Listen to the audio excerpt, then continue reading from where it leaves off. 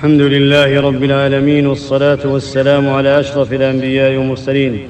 تابع لصلاة الجماعة. المسألة الأولى: الصلاة خلف العاجز عن الركوع صحيحة. فلو كان إمامنا لا يستطيع الركوع لألم في ظهره صلينا خلفه، والظاهر أننا نركع ركوعا تاما. المسألة الثانية: والصحيح أننا نصلي خلف العاجز عن القيام والركوع والسجود والقعود بناء على عموميات الأدلة، كقوله صلى الله عليه وسلم: يؤم القوم أقرأهم لكتاب الله، وعلى القاعدة أن من صحت صلاته صحت إمامته.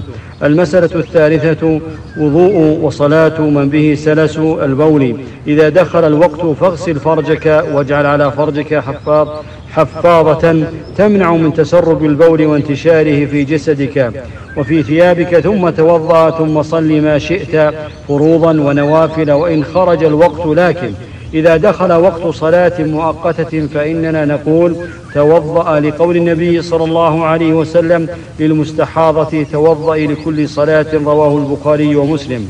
المسألة الرابعة: إمامة من به سلس البول صحيحة بمثله وبصحيح سليم.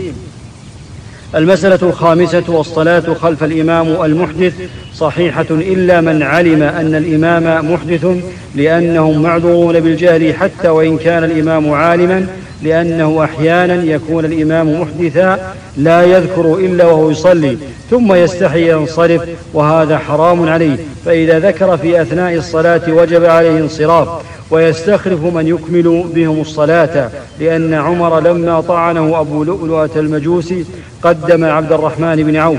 المسألة السادسة: والصلاة خلف المتنجس إذا جهل الإمام النجاسة هو والمأموم حتى انقضت الصلاة، فصلاتهم جميعا صحيحة. وإن علم الإمام في أثناء الصلاة بالنجاسة فإن كان يمكنه إزالتها أزالها، وإن كان لا يمكنه انصرف وأتم المأمومون صلاتهم. المسألة السابعة: الأمي في الاصطلاح هنا من لا يحسن الفاتحة، يعني لا يحسن قراءتها لا حفظا ولا في المصحف، ولو كان يقرأ كل القرآن. المسألة الثامنة: إذا صلى أمي لا يعرف الفاتحة بمثله فصلاته صحيحة لمساواته له في النقص، ولو صلى أمي بقارئ فإنه لا يصح، وهذا المذهب. والقول الثاني أنه يصح أن يكون الأمي إماما للقارئ، لكن ينبغي أن نتجنبها. المسألة التاسعة: الذي يكرر الحروف تكره إمامته من أجل زيادة الحرف، ولكن لو أما الناس فإمامته صحيحة. المسألة العاشرة: إذا أما امرأتين فأكثر فالخلوة قد زالت، ولا يكره ذلك إلا إذا خاف الفتنة، فإن خاف الفتنة فإنه حرام.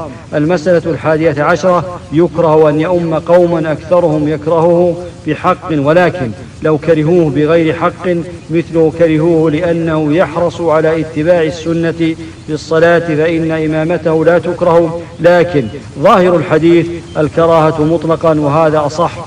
المسألة الثانية عشرة: صلاة المفترض خلف المتنفذ صحيحة، والدليل أن معاذ بن جبل كان يصلي مع النبي صلى الله عليه وسلم صلاة العشاء ثم يرجع إلى قومه فيصلي بهم الصلاة نفسها، رواه مسلم. ومعلوم أن الصلاة الأولى هي الفريضة والثانية هي النافلة، ولم ينكر عليه.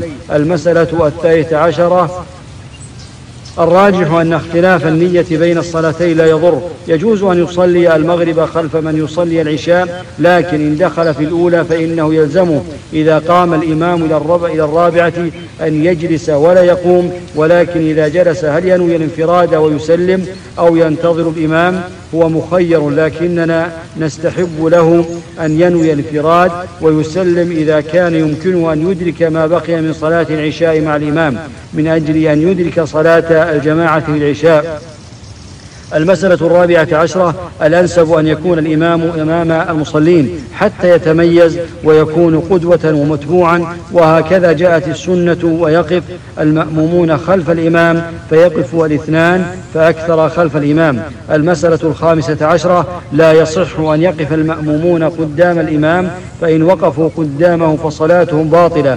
وقال ابن تيمية رحمه الله: إذا دعت الضرورة إلى ذلك صحت صلاة المأموم المأموم صحت صلاة المأموم قدام الإمام، وإلا فلا، والضرورة تدعو إلى ذلك في أيام الجمعة أو في أيام الحج في المساجد العادية.